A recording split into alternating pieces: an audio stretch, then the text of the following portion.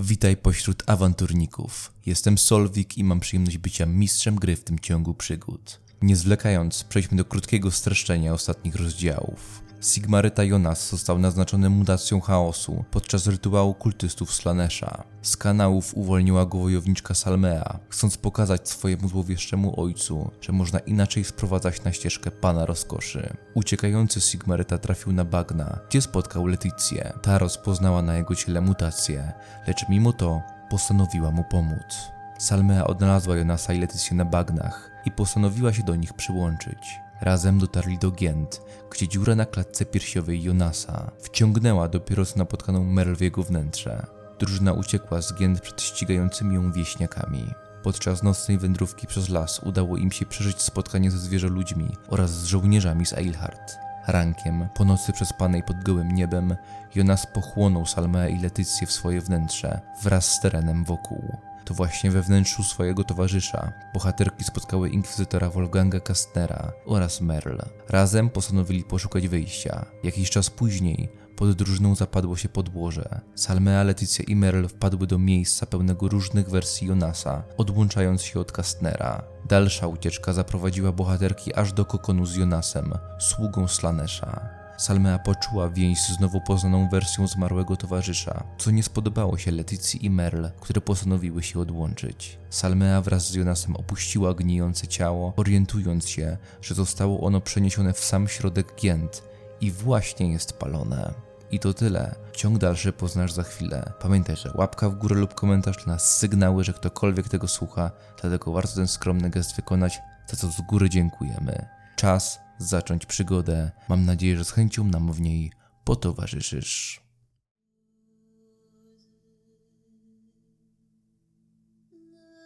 Świat wewnątrz Jonasa był prosty. Wydostać się na zewnątrz.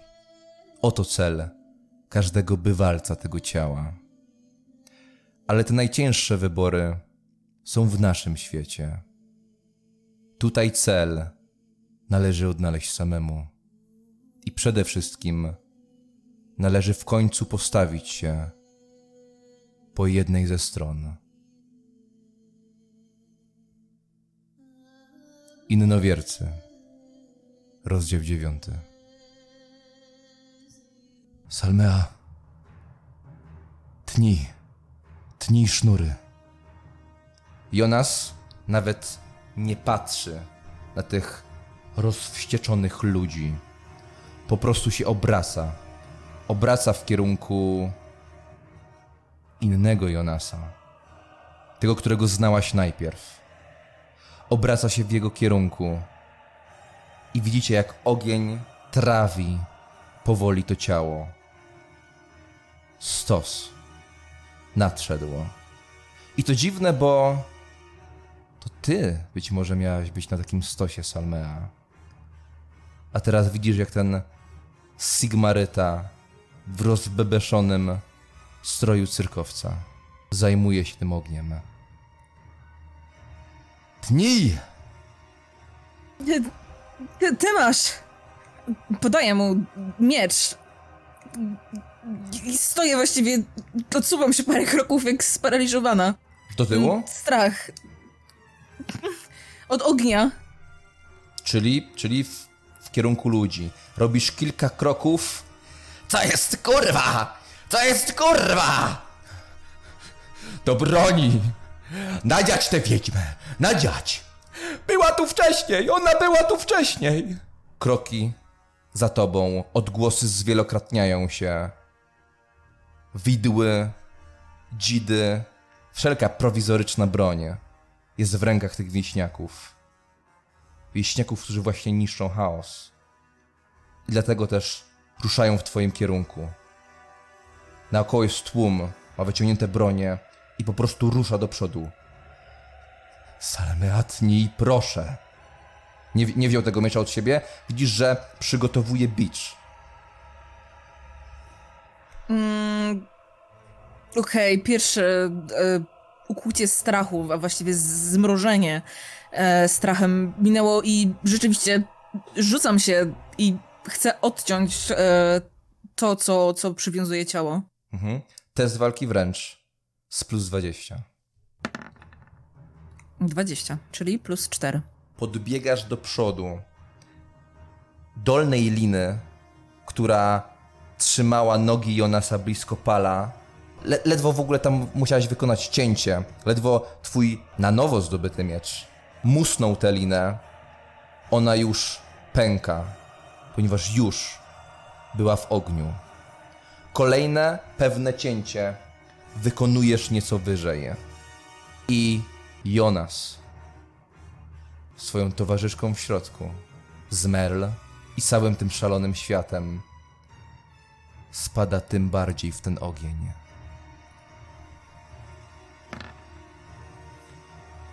Jonas wykonuje zamach. Zamachuje się i gdy to ciało opada w ten ogień, on zamachuje się biczem, próbując uderzyć w kark spadającego, martwego ciała Jonasa. Nie trafia. Jego bicz oplata ten pal, ponieważ głowa już jest niżej, a ty, Salma, jesteś tam obok, czujesz ten ogień, który być może powinien piec ciebie.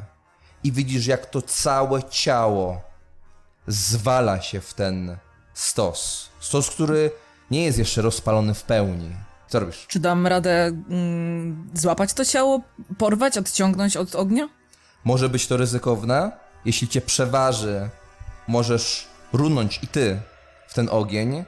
Dlatego albo wykonujesz po prostu test siły, ale nie ryzykujesz, czyli wyciągasz ręce na tyle do przodu, aby nie ryzykować, albo ryzykujesz, masz wtedy test siły z plus 40, ale robisz taki wykrok do przodu i tak bardzo wsadzasz rękę pod tego Jonasa, że jeśli go nie zdasz, łapiesz go, on cię przeważa i razem wpadacie w ten ogień. Leticia by ratowała moje życie. Ryzykuję. Test siły z plus 40. Plus 4. Ciało zagłębia się w ogień po pas. Ty łapiesz go pod ramionami. I wtedy krzyki są coraz potężniejsze. Cholera. Mówi Jonas pod nosem. Jonas, sługa Slanesha, ale nie zamierza dać tym ludziom rozkoszy. Robię mu test siły. Nie trafił uprzednio w tę głowę. Zapewne chciał opleść to ciało i ściągnąć je szybkim ruchem z tego pala. Teraz jednak jego bicz jest opleciony wokół tego pala. Jonas wyciąga się do tyłu, gdy ci ludzie są blisko. Jego muskularne ciało w tej szacie napręża się. Siano, płonące ciało bucha na boki, gdy pal wygina się. Ziemia pryska na boki, wydziera się i gdy ludzie są blisko, on wyciąga tym biczem ten pal z ziemi. Nie wiesz, jak wielka siła była do tego potrzebna, ale z jednej strony on wcześniej jedną ręką trzymał was na tym biczu, na tej ściance. Bierze zamach i uderza w tych ludzi. Robię mu test jakby umiejętności strzeleckich, broni rzucanej. Jeśli tego nie zda, jesteś atakowana. Byli blisko. Widziałaś 2 wieśniaków o paskudnych mordach, ale ich zamiary były dużo bardziej paskudne.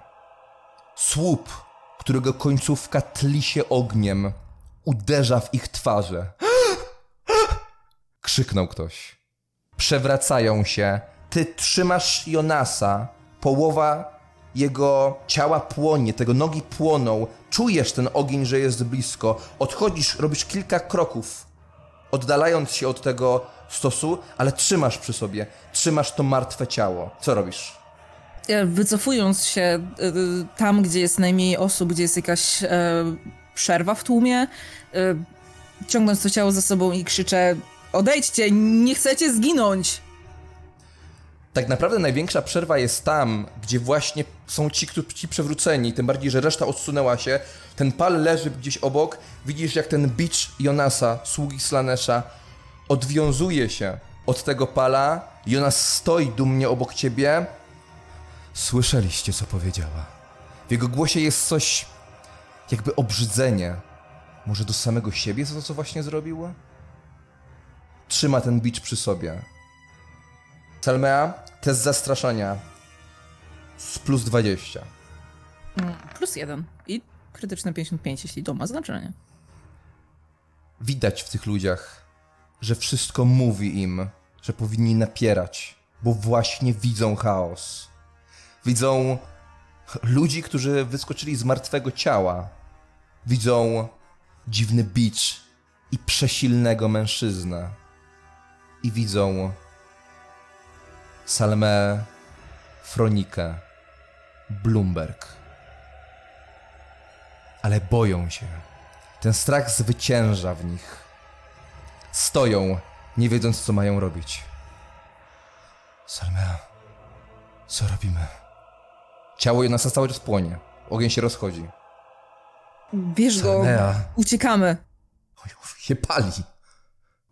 Tutaj go na pewno nie ugasimy wśród tych ludzi. Im szybciej stąd uciekniemy do jakiejś wody, nie wiem, do trawy, do mokrych liści. Jonas, sługa Slanesha, wyrywa ci z rąk Jonasa, Sigmarytę. I jednocześnie wyrywa swój dom, miejsce swoich narodzin, swój dotychczasowy świat. I widzisz w jego oczach, gdy tak patrzy po Gient, że być może mylił się co do tego świata. Ludzie cały czas patrzą po sobie, widły, ostre widły błyszczą w tej nocy. On wyrywa ci to ciało, już ma się zebrać, już mieliście uciekać. Ludzie są z każdej strony, na pewno trzeba ich jakoś obejść, ale gdy on tak trzymał pewnie to ciało, wydaje się, jakby wszystko było możliwe. Wtedy jednak komplikacje. Merl łapie cię za ramię, Leticia. I ty się krztusisz. Musimy stąd wyjść. Co ty nie powiesz? Merl szarpie cię za ramię i prowadzi po prostu w głąb. Przyspiesza. Wykonaj sobie test percepcji z plus 20. Plus 3. Czy ty rozumiesz, co się dzieje? Prawdopodobnie ktoś podpalił ciało. Leticia już po nas. Oby nie wyszli. I gdy tak cię prowadzi, ona po prostu chwyciła cię za ramię i prowadzi cię w pierwszym, lepszym kierunku. Ty uświadamiasz sobie, że ten dym robi się coraz bardziej gęsty. Jakby stamtąd nadchodził. Prowadzi cię w złym kierunku. Nie tędy. Tu jest mniej powietrza. Chodźmy w drugą stronę. Dasz radę iść? Biec? Nie wiem, spróbuję. Spróbuj, Leticia. Bierze rozbieg i biegnie w przeciwnym kierunku. I faktycznie wystarczyło tylko kilka kroków, abyś nabrała powietrza. Czy jest świeże? Biorąc pod uwagę, że to gnijące ciało Jonasa, może niekoniecznie, ale w porównaniu z tymi obłokami gęstego dymu, ten jeden haust był jak wypicie najczystszej wody. Biegniecie. Razem dajesz radę. Zostawiacie ciała tamtych dwóch Jonasów. Przedzieracie się tym gąszczem żył, gdzie wszystko jest organiczne i mlaszcze. Ja też w tym całym zamieszaniu staram się nasłuchiwać, czy nie słyszę gdzieś Salmei niedaleko, albo Jonasa Slaneszyty. W sytuacji takiej jak ta, myślenie jest bardzo ciężkie. Wychwytywanie dźwięków, masz wrażenie, że twój cały organizm podpowiada ci, że to już jest koniec. Że został już tylko instynkt, próba ucieczki od śmierci, tylko droga do przodu. Nic więcej. Masz wrażenie, że słyszysz, jakby coś się zapadało za tobą, a potem Wasz świat się przewrócił, jak trzęsienie ziemi.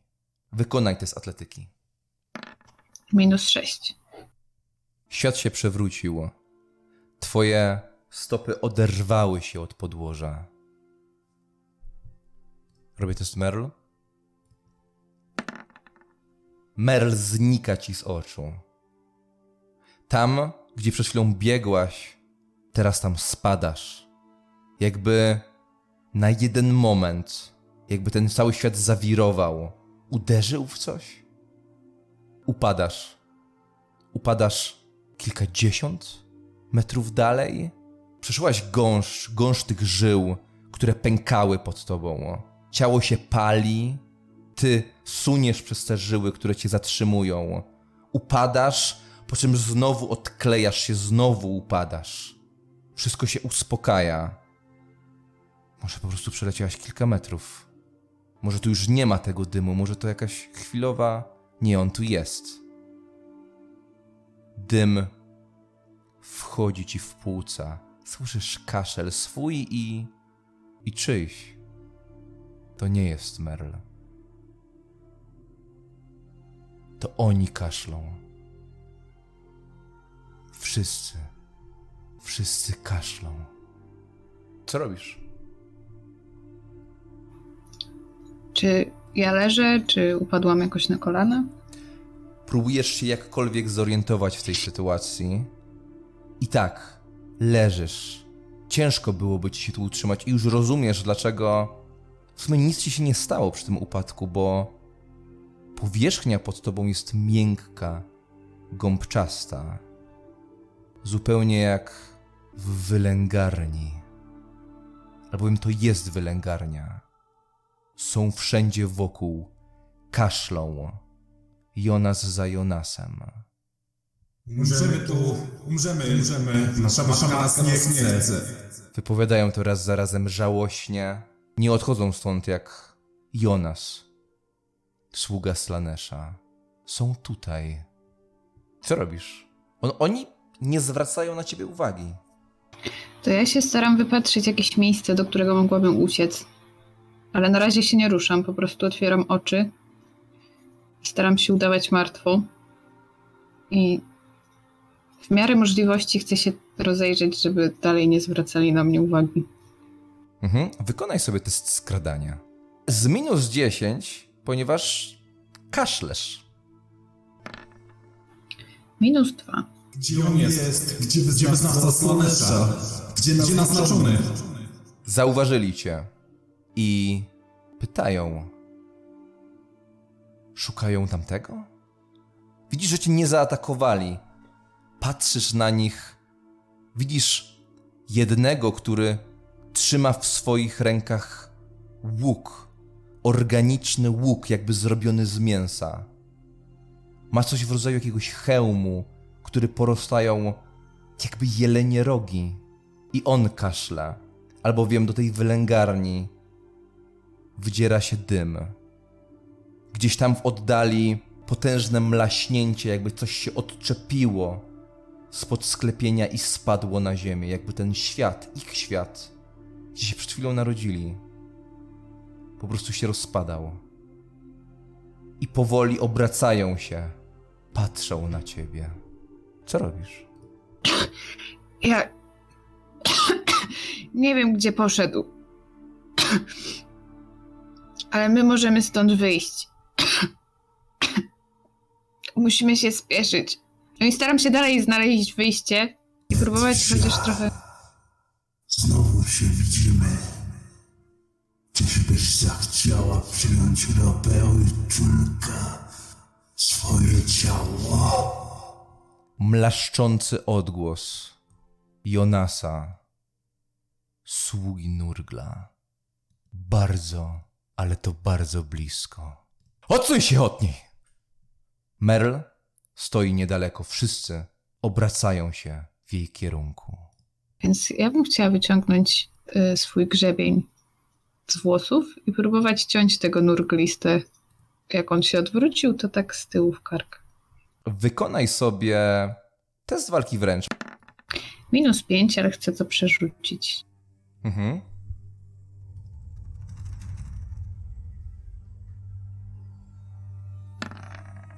+3.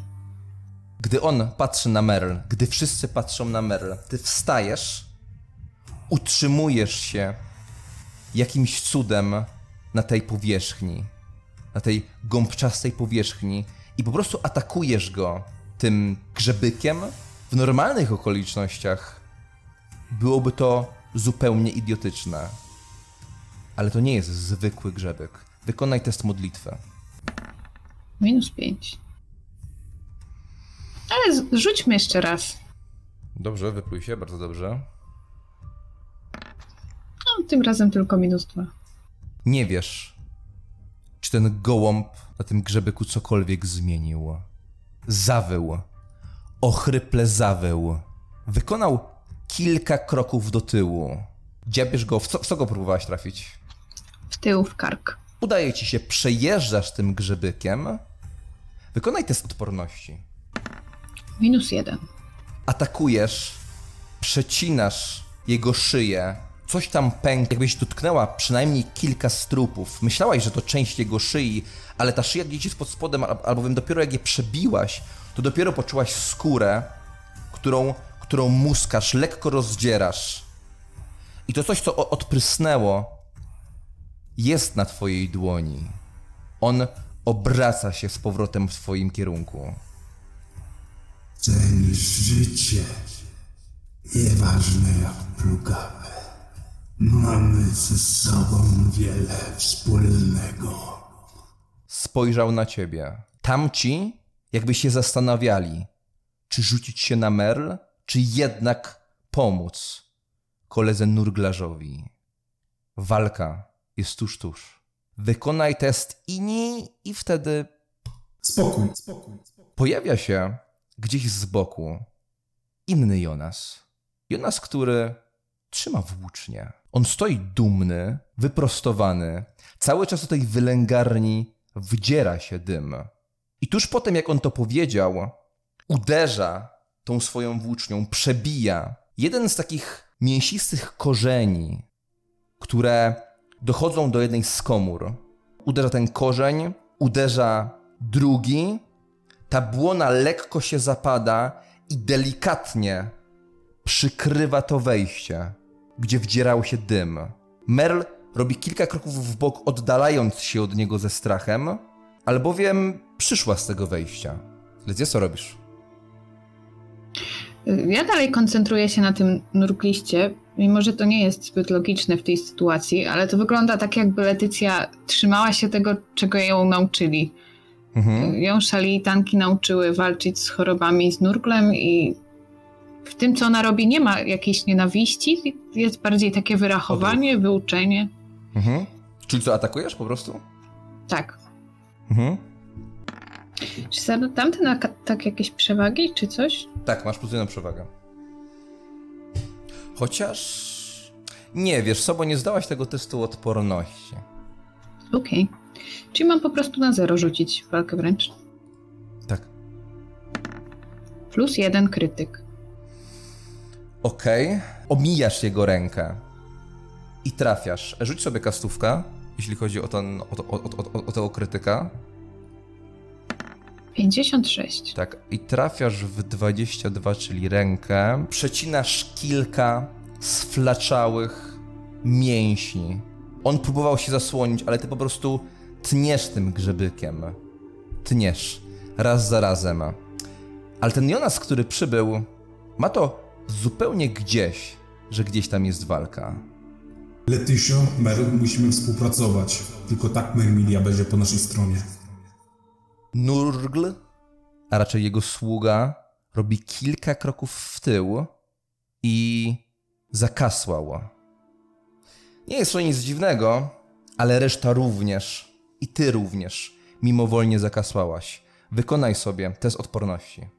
Jeśli zdasz na -3, jesteś zmęczona. -1. Znowu ten dym wkroczył do twoich płuc. Ty kaszlesz, on kaszle, ale tylko dla niego jest to normalne. Musimy uderzyć w najcieńszą ścianę. Teraz albo nigdy. Sługotala, poprowadzisz nas?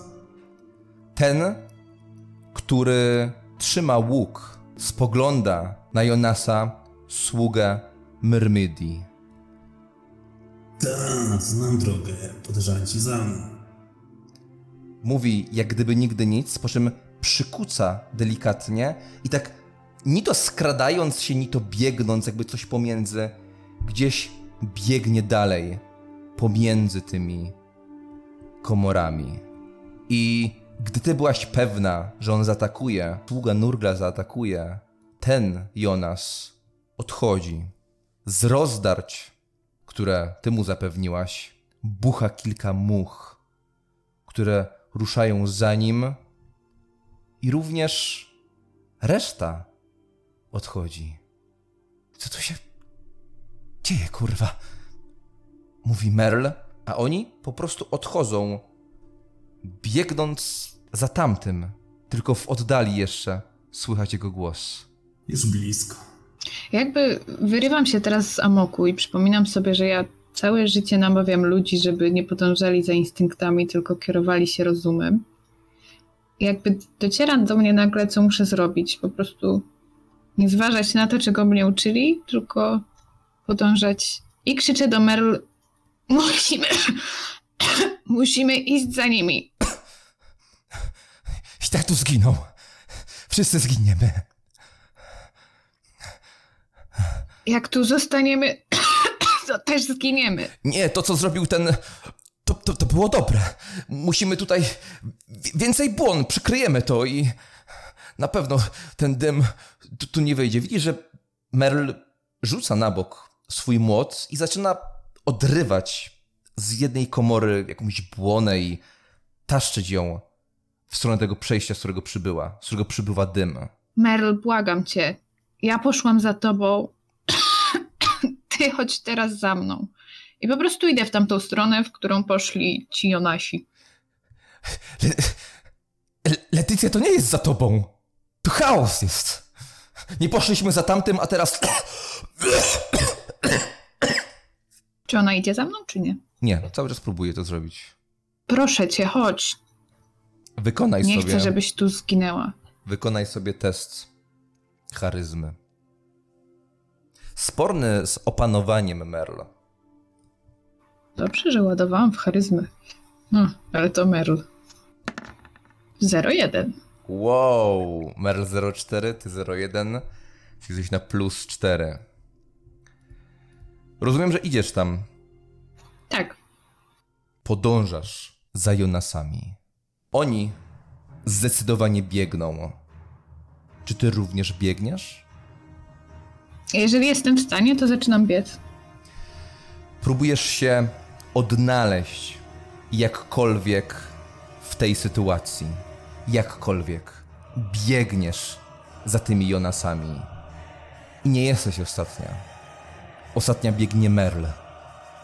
Leticia, ja za tą błoną widziałam ogień. To naprawdę płonie. Dalej, do ataku! Głos z przodu i nagle wy w ogóle wpadłyście w jeden z bocznych korytarzy, który był gdzieś między tymi komorami. Biegliście nim długo. To być może był jeden z tych korytarzy, gdzie próbował zachęcić cię, żebyś weszła jeden z poprzednich Jonasów niedawno. Biegniecie razem i widzisz ich. Widzisz wielką, gładką ścianę, do której podpięte są żyły. Widzisz wokół mięśnie, ale to wszystko teraz rusza się i dym wdziera się z innej strony. Zupełnie. Widzisz, że oni wszyscy, mając bronie jakiekolwiek tylko posiadają, atakują. Atakują tę ścianę, po prostu wpadają w nią wszyscy. Ta wielka, cielista skóra tak się napręża, gdy oni próbują coś zrobić. Jest ich tam kilkunastu. To jest jakieś szaleństwo, mówi Merl. Całe życie to szaleństwo i też tnę tym swoim grzebykiem tą ścianę. Merl, jako że dała się przekonać wcześniej, dołącza do ciebie. Razem z tymi wszystkimi Jonasami wbiegacie w tę ścianę. Dalej, ogień jest blisko. Leticia, test siły. +3. Twój grzebyk z symbolem szali, jakimś cudem i być może nawet tutaj ona jest, rozcina te powierzchnie. Zrobiłaś takie jedno cięcie na 30 centymetrów, podczas gdy widzisz, że obok, że oni napierają tymi organicznymi brońmi w to, co nie przynosi żadnych efektów. Ale potem uświadamiasz sobie, że tylko Jonas, sługa Slanesha, był doskonały. Albowiem ich ciała cały czas są wybrakowane. Ktoś nie ma nogi, kawałka głowy, jakby byli porzuceni, niedokończeni. Gdy tylko to robisz, ich spojrzenia padają na tę szczelinę. Tak, dalej. Merl staje obok ciebie i ładuje w jeden z tych płatów, który właśnie zrobiłaś, ładuje młotem. Około pół metra wolnej przestrzeni po jej uderzeniu. I tam skóra jest jakby gruba i nagły podmuch powietrza, który uderza twoją twarz. I oni to czują. Wszyscy nagle to poczuli. Świeże powietrze. Po raz pierwszy w życiu. Dostaniemy się stąd, wyjdziemy wszyscy. Zaczynają napierać na tę ścianę wokół tego przejścia. Co robisz?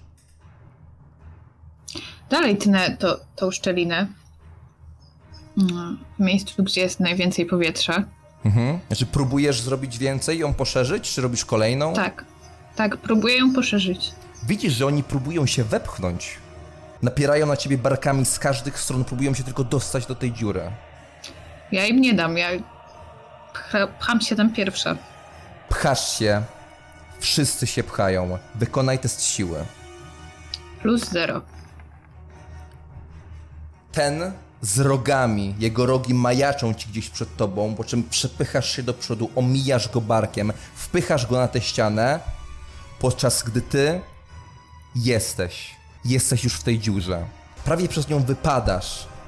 Oni wszyscy krzyczą, oni też chcą. Nagle ten głos.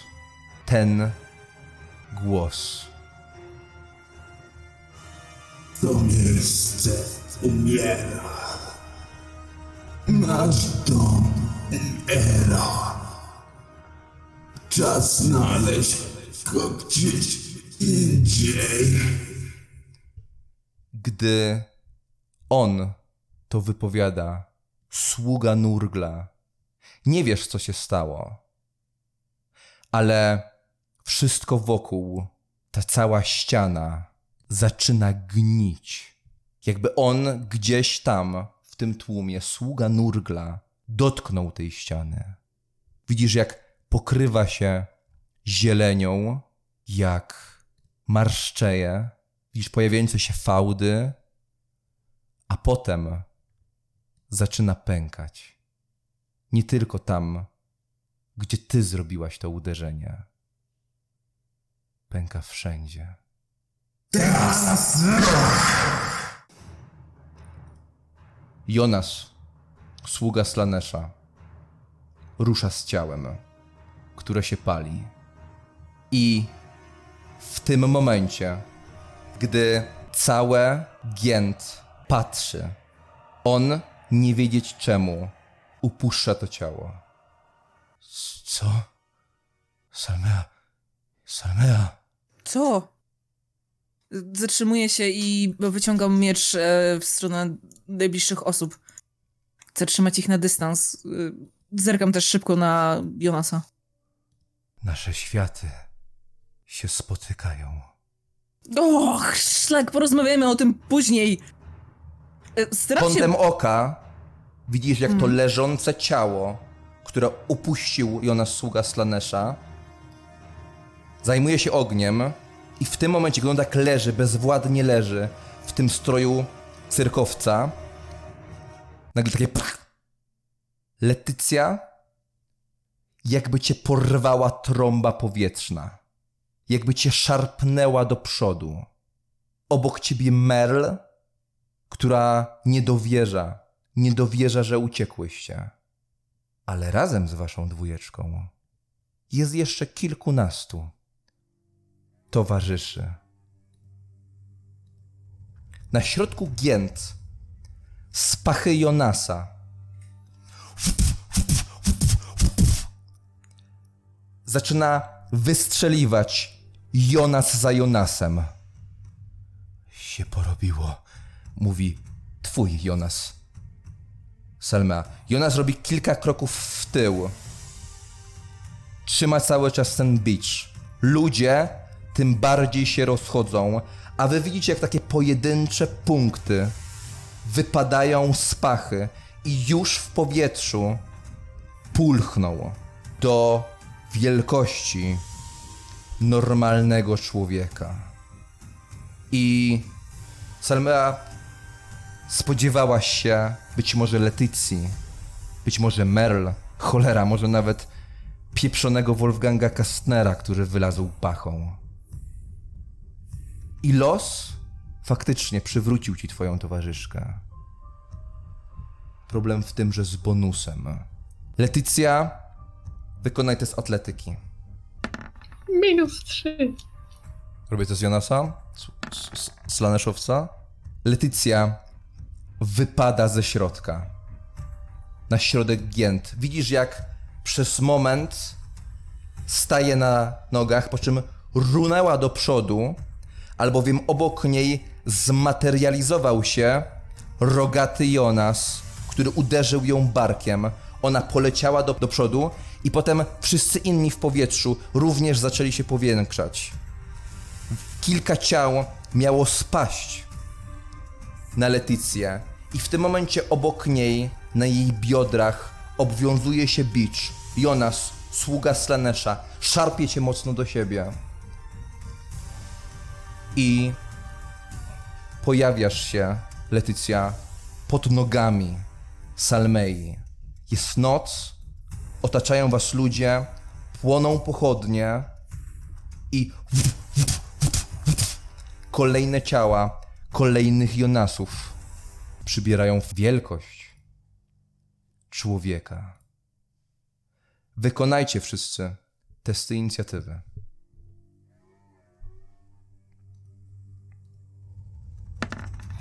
+1. Mhm. Ja tak biorę kilka głębokich wdechów. I tak nie było gorzej niż w Bretonii. Wnioskuję z tego, że jesteś pierwsza. Salmea. Salmea, co robisz? Kiedy Leticia już jest przyciągnięta przez Slaneshowego Jonasa, łapie ją za ubrania, za rękę, cokolwiek mam bliżej i właściwie szarpie do góry. Uciekamy! Jonas, Leticia, uciekamy!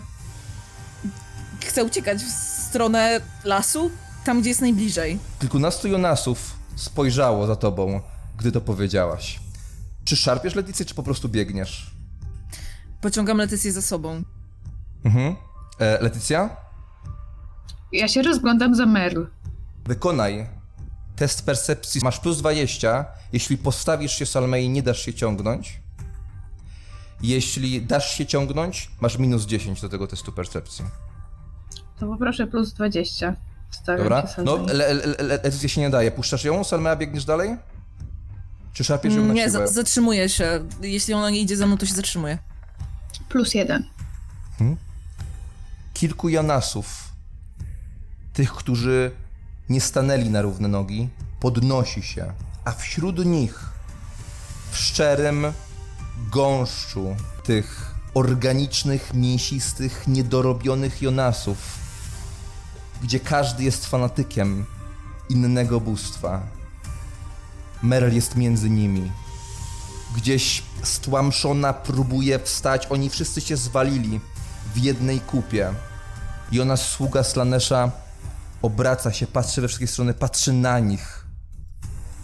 Bracia, mówi.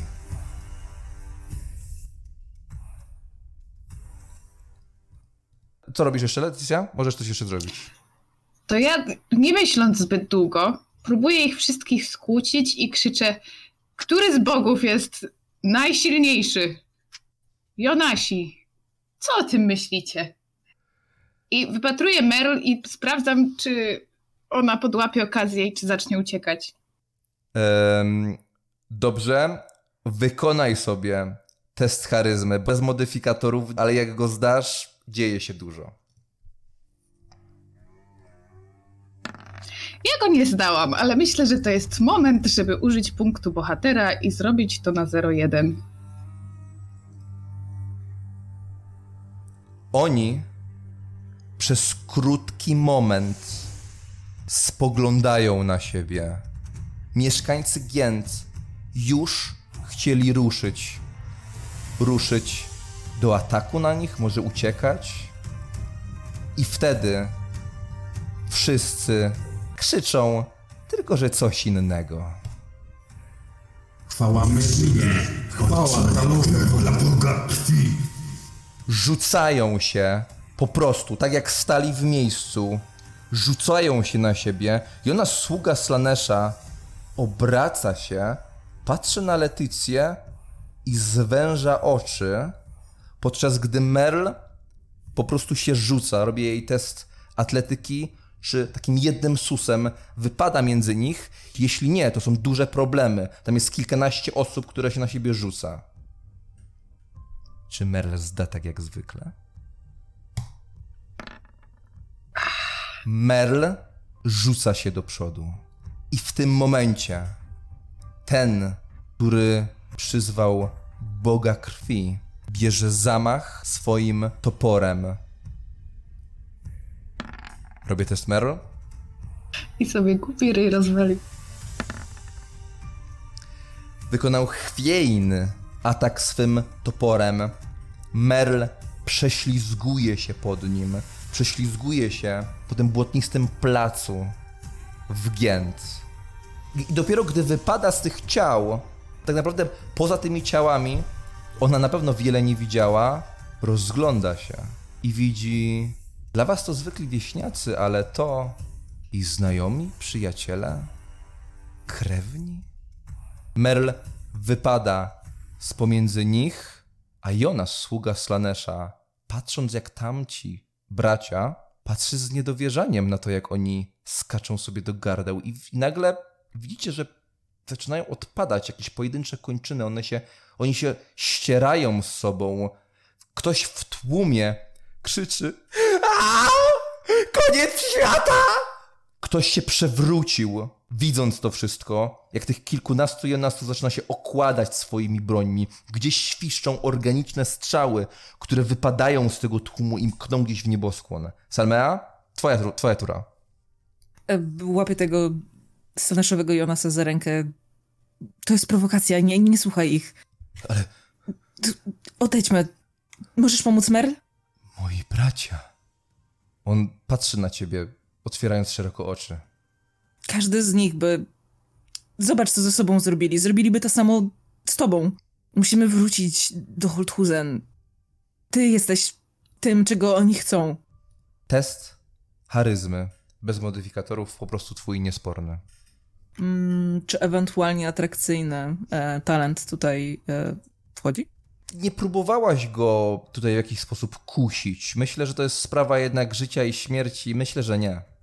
Złapałam go za rękę, ale okej. Dobrze, okej. Znaczy, jeśli w tym geście mogło być coś więcej, w porządku. Wtedy tak. Atrakcyjny. Kostka jedności, czyli 5. Czyli mam 5 poziomów sukcesu, tak? Okej.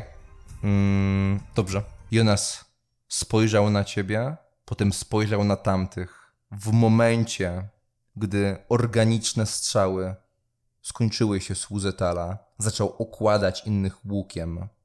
po czym jego pierś od tyłu przebił sługa Myrmidii. Ludzie wokół wyją.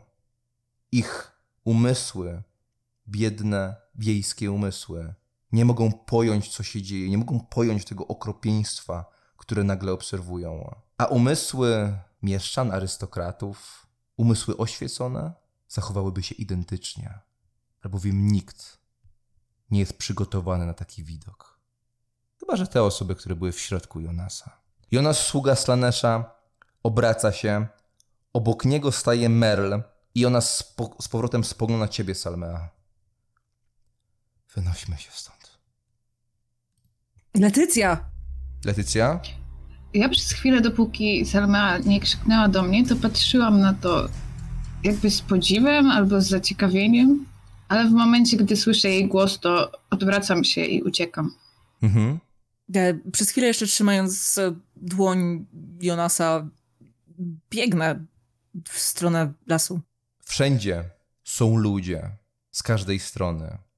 Biegniecie, uciekaliście raz z Gient i wiecie, że zanim dojdziecie do lasu, są pola, a w tym wypadku zanim dojdziecie do tych pól, musicie wyjść z wioski, a jesteście otoczeni, jesteście w okręgu wieśniaków, którzy co prawda nie atakują, którzy nie wiedzą, co się dzieje, ale gdy tylko podchodzicie, podbiegacie, wyciągają bronię, gotowi walczyć.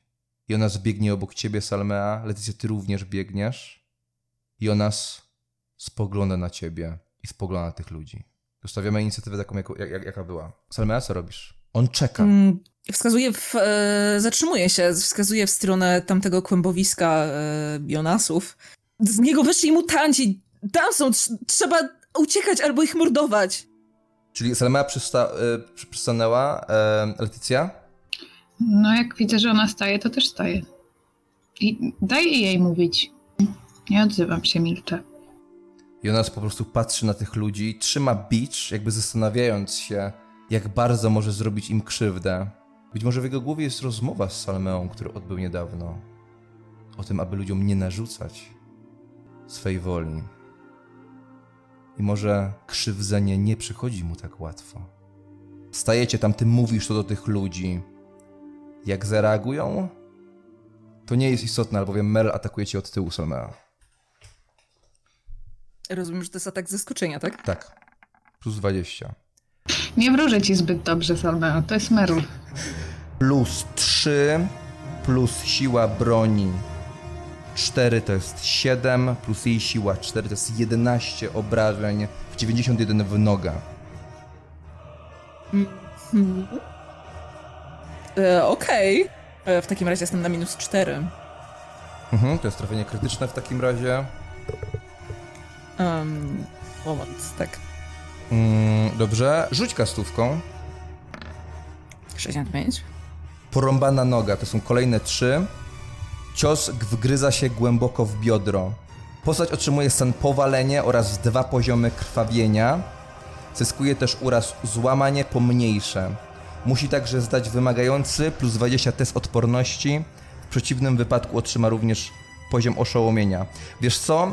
Nie wiem, czy to jest wszystko konieczne, ponieważ w krwawieniu jest, że jeżeli masz chyba na 0, to zyskujesz utratę przytomności. To znaczy, ja chcę i tak zużyć punkt przeznaczenia raczej. Masz wybór. Albo czekamy, aż umrzesz i sobie zużyjesz punkt przeznaczenia i nie umrzesz. Będziesz miał wtedy utratę przytomności, jesteś wyłączona z walki, uratowana.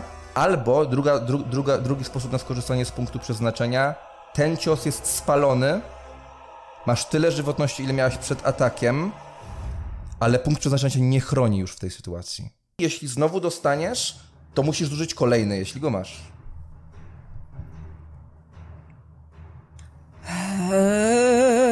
Okej.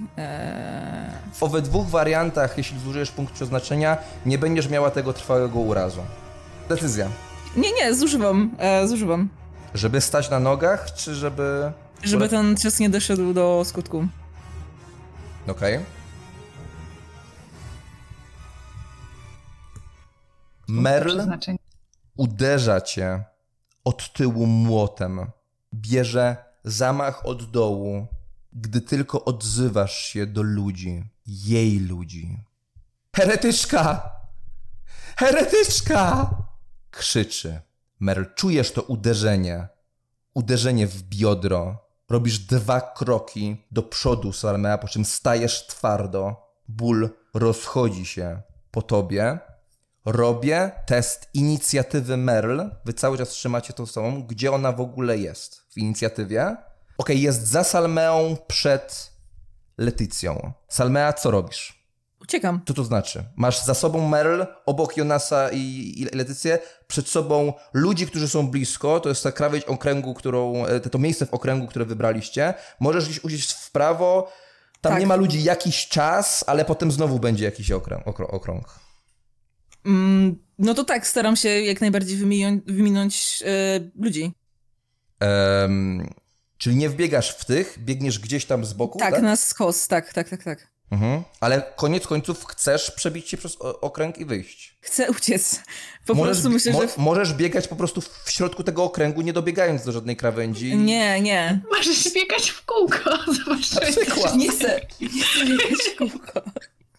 Nie chcę biegać w kółko. To powiedz, co robisz. Wbijasz się w ludzi w takim razie. Tak, czy są tam jakieś budynki? Poza tym okręgiem tak. Okej, więc tam, gdzie jest najmniej ludzi, w tamtą stronę... Ja znowu, to jest strach, ból przypomniał mi w tym momencie o strachu. Powiedziałeś tam, gdzie jest najmniej ludzi, tak? To wykonaj sobie test, myślę, że w tym przypadku intuicji. -2. Odbiegasz w prawo, po prostu biegniesz i uwaga, byłyście w zwarciu. A to oznacza, że Merl ma darmowy atak. 66. Robisz test uniku, Salmeo. -5. W sumie nawet jeśli zda, to mało rzecz, a tak to działa. No, nie zdajesz tego testu. Różnica między nami, ja jestem na -2, ty masz -5, to jest 3, plus 4 z jej siły, plus 4 z broni, to jest znowu 11 obrażeń. Mogę to przerzucić? No jeśli masz punkty, to oczywiście. Tak. Merl jest tankiem. Czyli jak masz 6, to jesteś na -2 i teraz robimy ranę krytyczną i to jest 66, to jest 66. Wydaje mi się, że korpus. Tak jest, korpus. Okej. Na korpusie mam 3 pancerza, czyli zostaje na 1. Gdy Merl uderza cię, ty zbierasz się do ucieczki. Pada kolejny cios w plecy. Wyginasz się do przodu, łapiesz balans, ale prawie się przywróciłaś. No a ty, Leticia i Jonas, sługa Slanesha, widzicie, jak Merl po prostu zjawia się z tyłu i po prostu tym młotem sigmarycki zaczyna ją po prostu napierdalać. W oczach Merl jest gniew, obłęd i poczucie sprawiedliwości, gdy jej wioska otacza was z każdej strony. Rzucasz się do panicznej ucieczki. Salmea, nie zdałaś tego testu intuicji, więc biegniesz chwilę między ludźmi, a potem, no masz przed sobą ludzi. Faktycznie próbujesz ich ominąć? Krzyczę, rozejść się! I chcę ich odepchnąć, tak. Trzymam też miecz w dłoni, nie tak, aby kogoś nadziać, ale aby pomóc sobie w odepchnięciu. Robię test pewnemu panu. Gdy krzyczysz, rozejść się, na nich w tym momencie po krzyku Merl nie może to robić wrażenia. Po czym mężczyzna, który był najbliżej ciebie, faktycznie odchodzi. Bicz Jonasa, sługi Slanesha, oplata mu się wokół szyi. I on szarpie bardzo mocno, robię mu test siły. Mężczyzna przewraca się na kolana, nie odchodzi daleko, przesuwa się o metr, a Jonas cały czas go ciągnie. Przed tobą są ci ludzie, którzy patrzą na tę scenę, już mieli się rzucić, ale ten atak Jonasa ich wystraszył. Leticia, co robisz? Czy Merl wydaje się, że jakby miała za nią gonić? Tak, totalnie. To ja totalnie chciałabym ją wyprzedzić i jakoś jej zagrodzić drogę. Dobrze, po prostu jesteś przed nią w inicjatywie. Więc biegniesz i stajesz przed Salmeą. Merl, gdy widzi, co ty robisz, robi kilka kroków, jakby wstrzymując się, idąc pewnie i patrzy na ciebie zdecydowanym spojrzeniem. I wiesz, że wszystkie dyskusje, które prowadziłyście, kończą się w tym momencie. Schodzisz mi z drogi albo giniesz. Mówi Merl. Ja nie schodzę. Robię test opanowania ludziom. Jeśli go zdadzą, krąg próbuje się zamknąć i chcą was zaatakować. Po tym teście robię test Merl na atak. Salmea, ludzie, widząc jak jeden z nich jest trzymany tym biczem, siła Jonasa, sługi Slanesza, nie robi na nich wrażenia. Ludzie biegną, Salmea. Biegną w twoim kierunku. I gdy ty, Leticia, masz z tyłu plecy Salmei, gdy tamci ludzie zaraz ją zaatakują, Merl wznosi młot i widzisz kometę, sigmarycką kometę o 2 ogonach na tym młocie. Kometa spada z nieba, by zniszczyć twój świat. Sporny test, albo walczysz, albo unikasz. 3 na gastówce. Jebana Merl. -6, krytyczna porażka. Dobrze, nie rzuciłem orzesza, teraz sobie przypomniałem, Merl. Ona tam miała tą 66. 72, sprawdzę to, bo może to być jakiś game changer. Postać nie otrzymuje się Kometa bronią, zawraca. przez co mało jej nie wypada, albo nic nie leci. W tamtej rundzie nie może wykonać akcji. Merl bierze zamach i kometa zatrzymuje się. Być może po tym wszystkim, co przeżyliście w ciele Jonasa, jeszcze ma zadyszkę, jeszcze nie jest w stanie. Jakby te 2 ataki w Salmea ją wykończyły. To były granice jej możliwości. I zbiera siłę. A być może nie jest w stanie. Wykonaj test charyzmy. +2. Możesz się zachować jak chcesz. To znaczy ten spadający młot nie musi na tobie robić wrażenia. Nie musisz pokazywać, że się boisz i tak dalej. Ale ja bym chciała, mimo tego, że może się nie przestraszyłam, ale chciałabym się zachowywać tak, jakbym się bała jej. I po prostu powiedzieć takim błagalnym tonem: zabierzmy stąd tych ludzi, bo jak wygra Kornita, to wszyscy zginą. Salmea, K4 ludzi biegnie w twoją stronę. 4. Ja właściwie w tej sytuacji prawie nic nie słyszę, bo tak jak wtedy, kiedy spadałam, była ta ciemność i tylko moje myśli i to przerażenie. Ja w tej chwili niemalże czuję się tak jak wtedy. To przerażenie, którego do tamtej chwili w życiu nie znałam, znowu się odzywa i ja po prostu panikuję. Staram się taranem przez nich przebiec, biec, uciec. Przerażenie. Biegnę. Dobrze, więc jak to wygląda? Test inicjatywy. Jeśli go nie zdasz, 2 atakuje teraz. Jeśli go zdasz, 1. I to będą ich ataki. I to będzie to zwarcie, a potem ty uciekasz i będziesz musiała uniknąć i uniki i tak robisz przed 2. Ale to są zwykłe wieśniaki. Test inicjatywy. Ranald zawsze jest po naszej stronie. To niczego nie musisz się bać. Jest to -5. Czyli Czy 2 ataki w mogę- ciebie. No. Czy mogę przerzucić pod szeptami?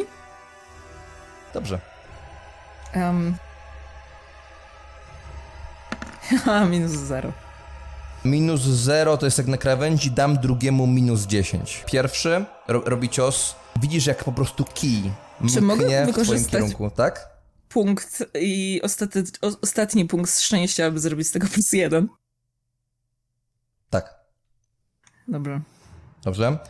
Mężczyzna z kijem. Widzisz jego zakola, siwe włosy, tłuste, umorusaną gębę. I poczucie w tej twarzy, że nadchodzi sprawiedliwość. Okej. Rozumiem, że unik lub może być oczywiście walka, jeśli chcesz zbić mieczem ten cios. Chcę, tak. On ma pech, to wiesz. Okej. Są 66. Od razu to rzucę. Szczerbi się broni. To +1. Kij opada, ty tniesz odruchowo mieczem, który wbija się w ten kij. Drzazgi mkną we wszystkie strony. On odchodzi na bok, robi kilka kroków, prawie wpadł na tego typa, który klęczy i siłuje się z biczem na swojej szyi. Biegniesz dalej i teraz 2 testy uników. Jeśli to zdasz i przeżyjesz, wychodzisz poza okrąg ludzi. Ronald, tu. Okej, przez to, że mu się wyszczerbiła ta broń przez Orzesza, jest napisane, że on wykonuje turę jako ostatni, co za tym idzie, dam mu minus 20 po prostu. Czy coś z tym robisz? Z tym unikiem, który jest krytyczną porażką? Dawaj podszepty. Zgodzę się na kolejne podszepty. Tylko to będzie kolejna mutacja. Fuck it, może pomoże. Ale już? Tak? Sumę woli i... Jak to jest możliwe? Bo jej od tego strachu odpadła wola, czy coś tam. Tak. Moment. Siła woli mam 1, bo mam minus 10. A wytrzymałość 3, czyli masz łącznie 4 limit. A ile masz punktów zepsucia? 4. Okej, no to faktycznie. Dasz im tylko kolejny argument, jakby... Tak, przerzucam. Tam przerzucam. Dobra. Bawmy się, po to są te mutacje. Minus 4. Ale bez Orzesza. Okej, czyli to był pierwszy atak i to był...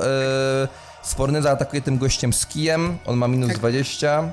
Nie zdał. Przepraszam, to jest sporne. Masz aż minus 4, czyli zdał. Bo ma oczywiście plus za to, że jest skompanem. Czyli tutaj będzie... Między wami jest 2 różnicy. Kij daje mu 2.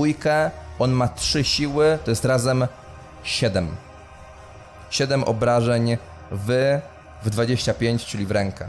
Tak, to jest ręka, prawa ręka. Czyli mam minus 1 ze zbroi.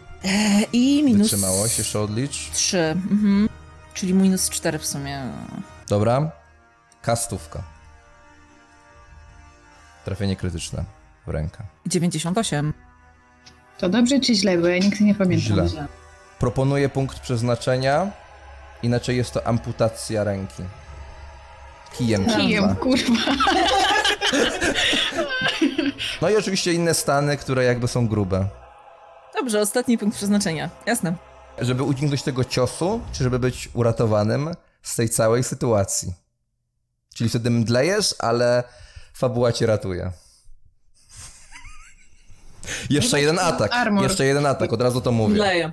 Leticia, gdy ty bronisz Salmei, która odbiega, słyszysz odgłos krótkiego starcia, słyszysz jej żałosny jęk, gdy ona upada na ziemię. Widzisz uśmiech na twarzy Merl. Merl wznosi młot i atakuje. No, słowa o kornici nie działają tutaj. 40 z mojej strony. Trudno. Minus 3. Czyli między wami 3 różnicy, plus 4 z młota, plus 4 z siły, czyli znowu 11 obrażeń od Merl w 36. Minus 3 z miłości. Oczywiście 0 pancerza. No co, jesteśmy, proszę państwa, na minus 8. Bo ja byłam na 0, bo używałam punktu tego. Tak, no ja dorzucę jeszcze, ale to tak dla formalności, żeby sprawdzić, tu też jest 76. Da się żyć bez głowy. Czy korzystasz z punktu przeznaczenia? A co by się stało, jak nie?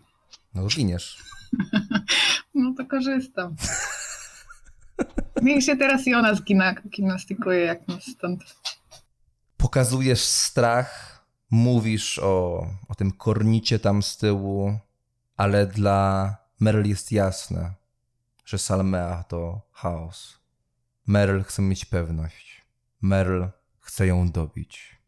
Merl wznosi młot, kometa opada i szalianka zgina się w pół i upada pośrodku Gient.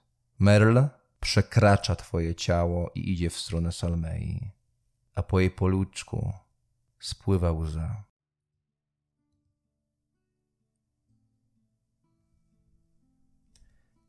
Sielskie, wiejskie życie. Nigdy go nie zaznałaś Salmea. Dlatego ten obraz, który pojawia się przed twoimi oczami, jest ci obcy. Jedyne, co nie jest tutaj obce, to ładne dłonie pewnej pani. Pewnej pani, która jest karczmarką w mleczu w koronie. Karczmarka uśmiecha się do ciebie i poprawia bandaż na twoim ciele. Rozglądasz się, widzisz izbę raczej nie karczemną, pewnie to któryś z domów, może nawet dom Merl. Karczmarka uśmiecha się. Jak się czujesz, panienko? Jak się czujesz? Rzucam się do tyłu, chronię się dłońmi przed nią. Proszę się nie przejmować. Proszę się nie przejmować. Mówi, przez okno wpada światło, jest dzień, prosta izba, prosta sypialnia. Ona się uśmiecha, a ta jej twarz, już niezbyt młoda, zmarszczki na jej twarzy lekko się wykrzywiają. Odejdź, ciebie tutaj nie ma. Rozglądam się, oglądam. Panieneczko, już jest wszystko dobrze. Wszystko jest dobrze. Wykonaj sobie test percepcji z +10. -1. Głodna może jesteś. Stękam i rzucam się w stronę drzwi, okna. Uciekam. Ona staje ci na drodze. Odpychasz ją? Siłujesz się z nią?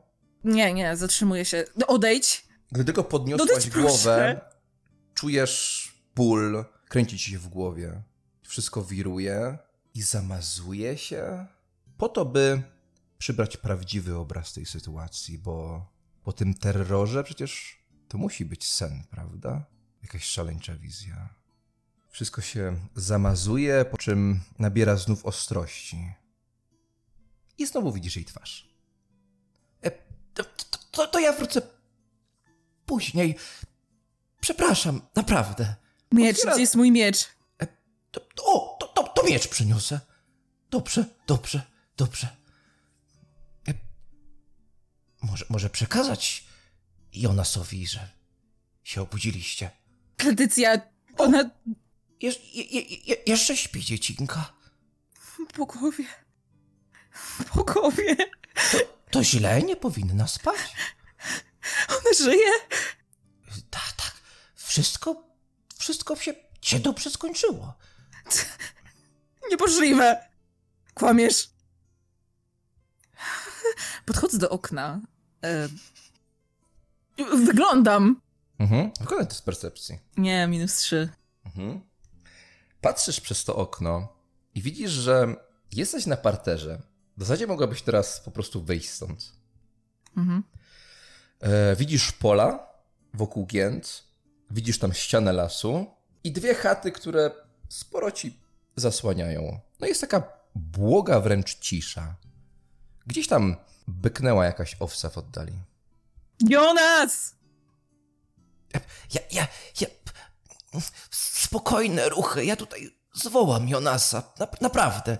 Zaraz przyjdę i miecz przyniosę. No i ona wychodzi i zamyka drzwi. To okno, ono jest... To są drewniane okiennice, które są otwarte. No możesz po prostu wyjść.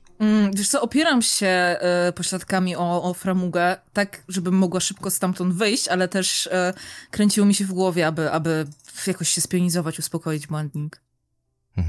No tak siadasz jakby na tym parapecie, trwają chwilę. Nasłuchuję kroków. Słychać je, dosyć szybkie. Przygotowuję się do tego, aby uciec i schować się za ścianą, to znaczy przeskoczyć po prostu przez okno i tam kucnąć, żeby mnie ściana osłoniła, ale jeszcze tego nie robię. Ktoś położył dłoń na klamce, drzwi się lekko uchylają i widzisz go. Chociaż nie poznałaś go w pierwszym momencie. Nawet na początku pomyślałaś o Jonasie, tamtym prawdziwym, tym pierwszym, od którego wszystko się zaczęło. Albowiem ubrany jest w zwykłą wieśniacką koszulę, bardzo prostą, w proste spodnie, I gdy nie ma na sobie tej szaty, cała ta aura wokół niego jakby gdzieś zniknęła. Poznajesz go po fioletowych oczach. Powoli wchodzi i widzisz uśmiech na jego twarzy, gdy widzicie żywą aż nadto. Tak siedzisz na tym parapecie. Salmea. Biegnę do niego i wtulam się. Wtulasz się w niego. On Nie żyjemy, prawda? kładzie dłoń na twoich włosach. Żyjemy. Musimy żyć z tym, co się stało. Co się stało? Nie rozmawiajmy o tym. Odsuwam się. Patrzę na niego, zakładam, że z dołu. Znowu Gdy ty cofam się się parę odsuwasz, kroków. on łapie twoją rękę. No okej. W sensie dłoń czy bark? Dłoń. Okej, no to odsuwam się tak, żeby nie ciągnąć go za sobą. Ale żeby móc na niego wygodniej patrzeć i patrzę pytająco, zerkam też za niego. Leticia żyje? Tak. Dlaczego nie chcesz mówić? Ściszam głos. Tu jest niebezpiecznie? Coś im zrobiłeś? Podejrzewam, że będzie niebezpiecznie. Leticia jeszcze nie doszła do siebie. Ty widzę, że... Ale fakt, powinniśmy stąd odejść. Opuścić Gient. Czekaj. Chodź, zamknijmy drzwi. Coś ci opowiem. Dobrze. No, odwraca się, zamyka te drzwi i podchodzi do ciebie, nachylając się. Ale dobrze się czujesz, tak?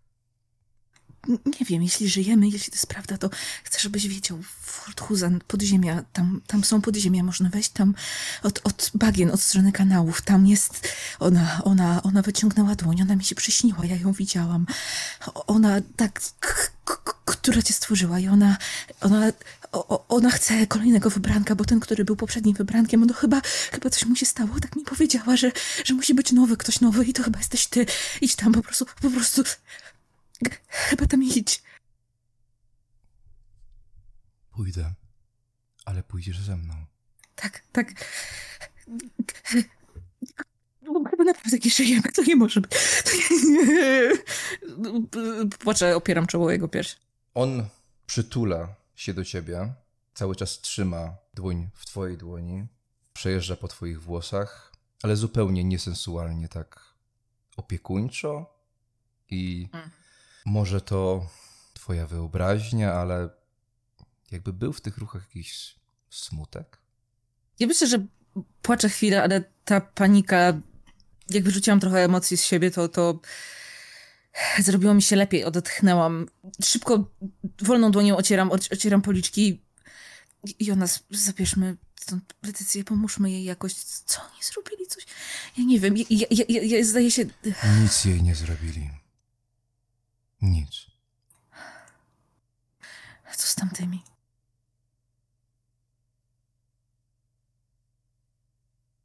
Czy jesteś gotowa do podróży, czy potrzebujesz jeszcze czasu? Jestem. Jestem. Zostań tu chwilę. Mhm. Przyprowadzę Leticję. Mhm. Leży w chacie niedaleko. Mhm. Cofam się, jeśli pozwala mi się wymknąć z objęć. Pozwolę. Siadam na łóżko. Potem porozmawiamy o tym wszystkim. Tak. I potem, jeśli rzeczywiście żyjemy... Przyniosłam miecz. Otwierają się drzwi i widzisz tam Konradę, karczmarkę, która trzyma twój miecz w swoich ładnych dłoniach. I jak tylko ona wchodzi, ten radosny, sielski klimat znowu wraca do tego pomieszczenia. Mhm. Odbieram ten miecz, chowam go. Patrzę na Jonasa. Czy on odchodzi, czy czeka jeszcze? Czy ona idzie? No, patrzy na tę sytuację. Tak patrzy, tak badawczo, stojąc z boku. Jonas, czy ona? Jonas. Mhm. Ona po prostu ci go podaje z uśmiechem. Dziękuję. Właściwie odruchowo... Jak się panienka czuje? Już lepiej? Tak. Wspaniale. Czy coś jeszcze mogę pomóc? Zerkam na Jonasa. Zaciskam dłoń, ale Ja staram się mieć kamienną twarz, właściwie spokojną, tak jakby wszystko było w porządku. Przygotuj posiłek, taki na drogę, proszę. Dobrze. Oczywiście. Kłaniam się niziutko. Odwraca się napięcie i znika w drzwiach. Zanim się odwraca, ja pierwszy raz wydaje mi się, że tak bardzo długiego czasu dygam. Po prostu grzecznie, kulturalnie dygam, choć wobec niej praktycznie nie powinnam. Urocze. Mówisz szczerze, Jonas, patrząc na siebie. Teraz dygam jeszcze bardziej dostojnie, tak jakbym miała na sobie suknię, a nie brudne, pewnie w paru miejscach poprzecierane spodnie do jazdy konnej.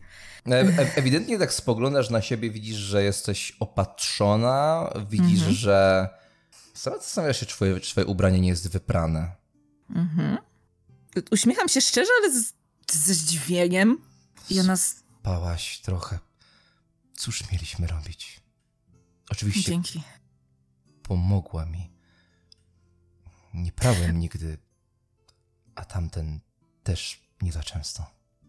Mam nadzieję, że to ty mnie rozebrałeś. Tak. Uśmiecham się do niego. Czy jakoś zrobiłem to w innym celu, żeby ci pomóc? Wiem.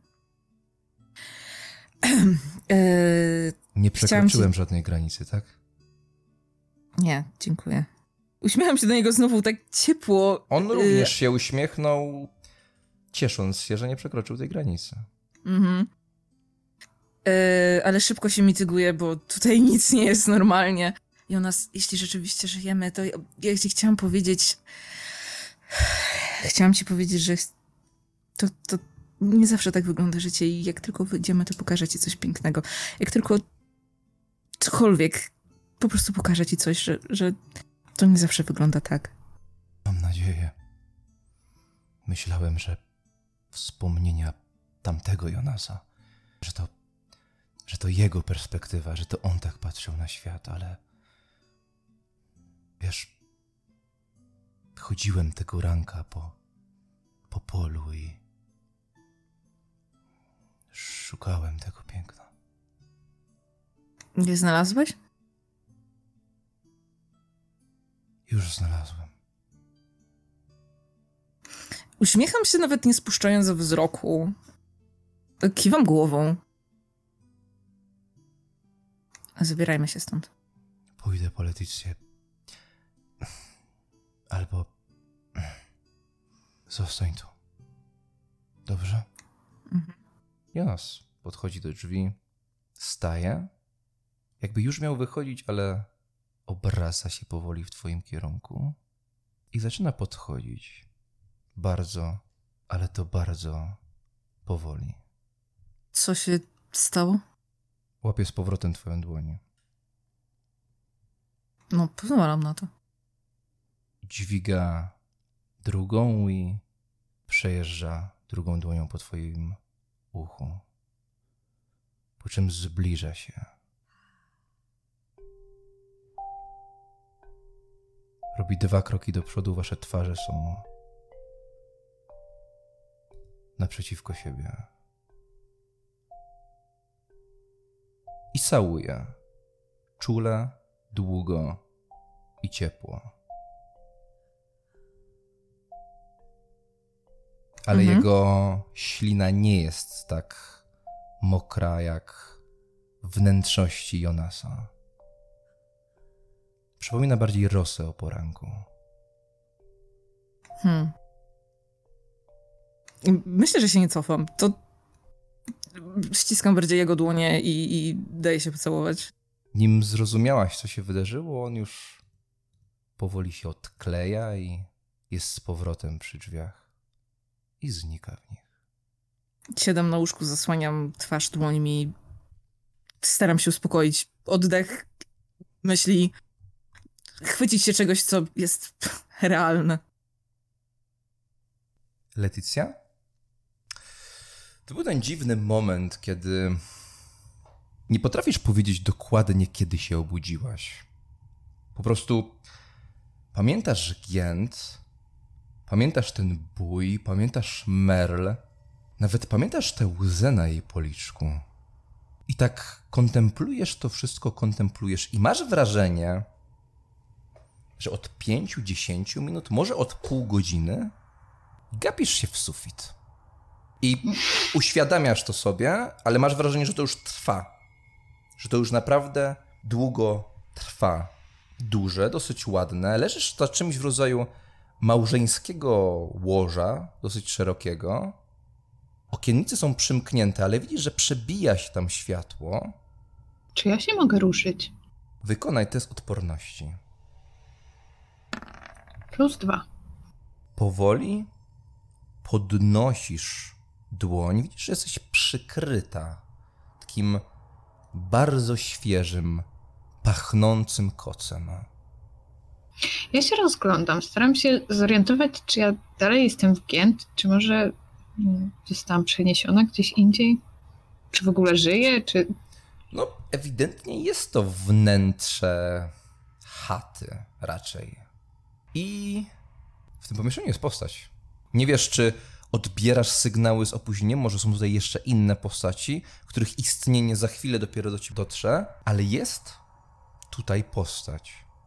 Kobieta jest odwrócona plecami i... Odruchowo siadam na łóżku. Jakby ze strachu. Próbujesz to zrobić po cichu? Nie. Kobieta zamiera. Jest w takiej po prostu szarawej sukni, która przewiązana jest przy biodrach takim sznurkiem. Wyprostowała się tak bardzo sztywno. Widzisz jej kok z tyłu. I ona tam na tym stoliczku widzisz tam chleb, takie pajdy, które są segregowane, układane. I nagle widzisz, jak jej głowa bardzo, bardzo powoli obraca się w twoją stronę. Raz za razem. Raz za razem. Za razem.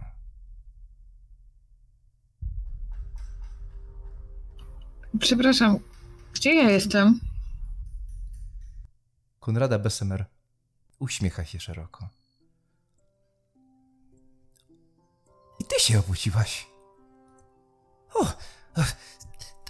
Rację wam przygotowuję na podróż.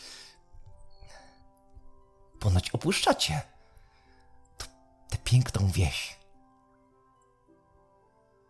Opuszczamy? Tak mówił Jonas. Ja odruchowo też szukam sakiewki przy sobie, bo mi się przypomniało, że nie zapłaciliśmy tej pani za zupę.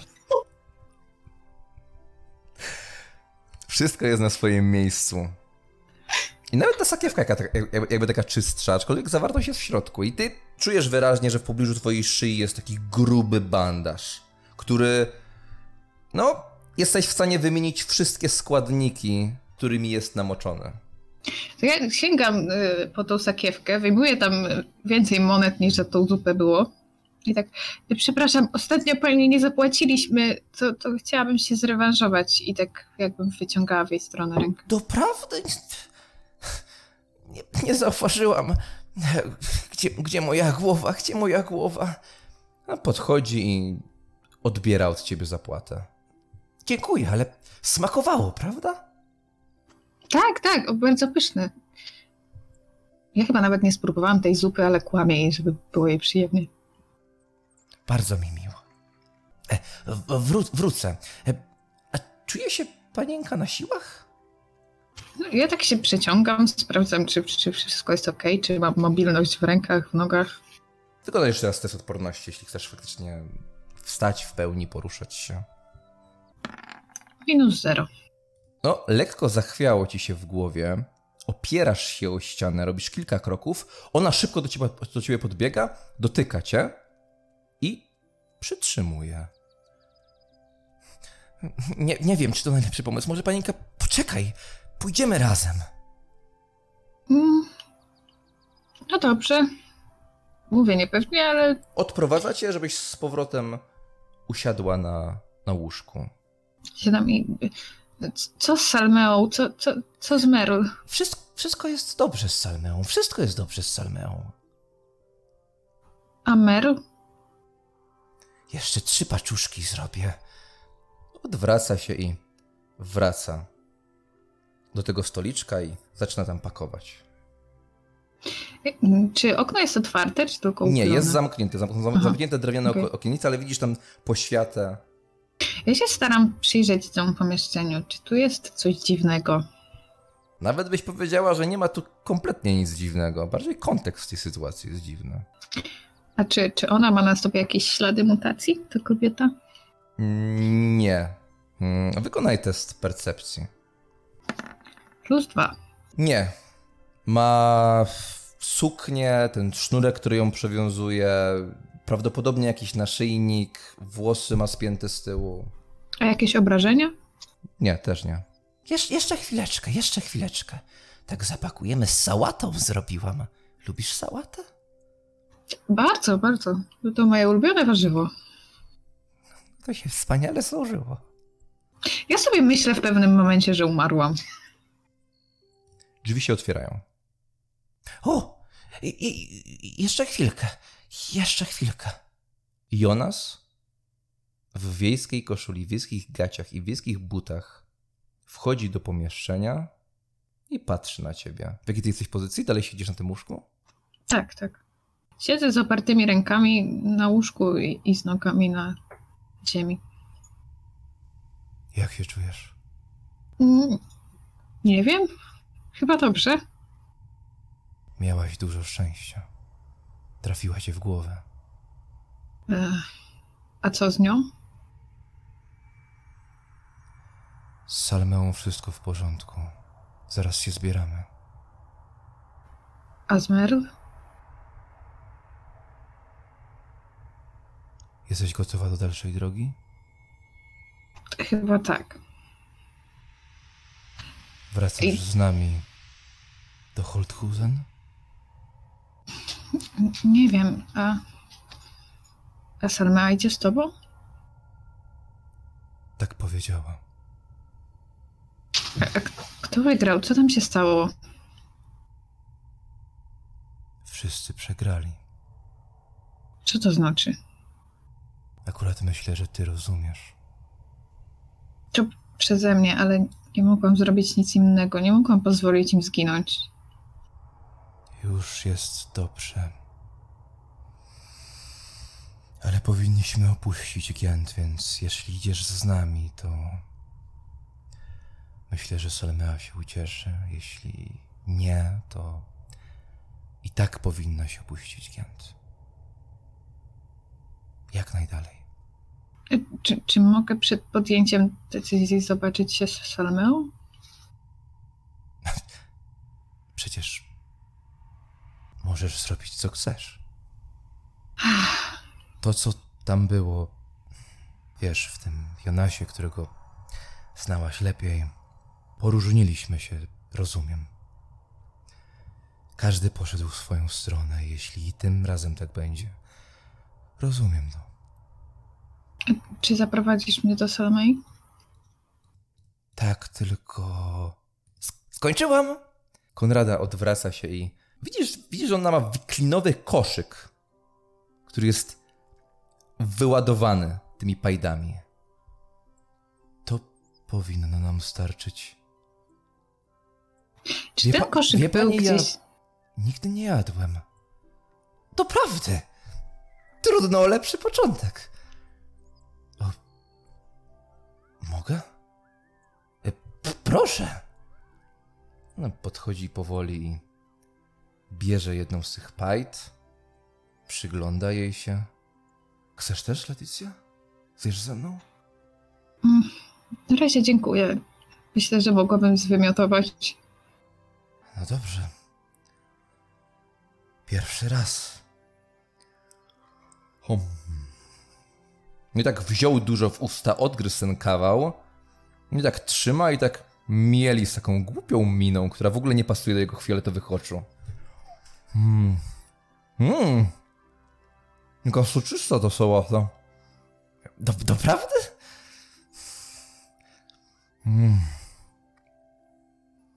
Spojrzał na resztę tej pajdy.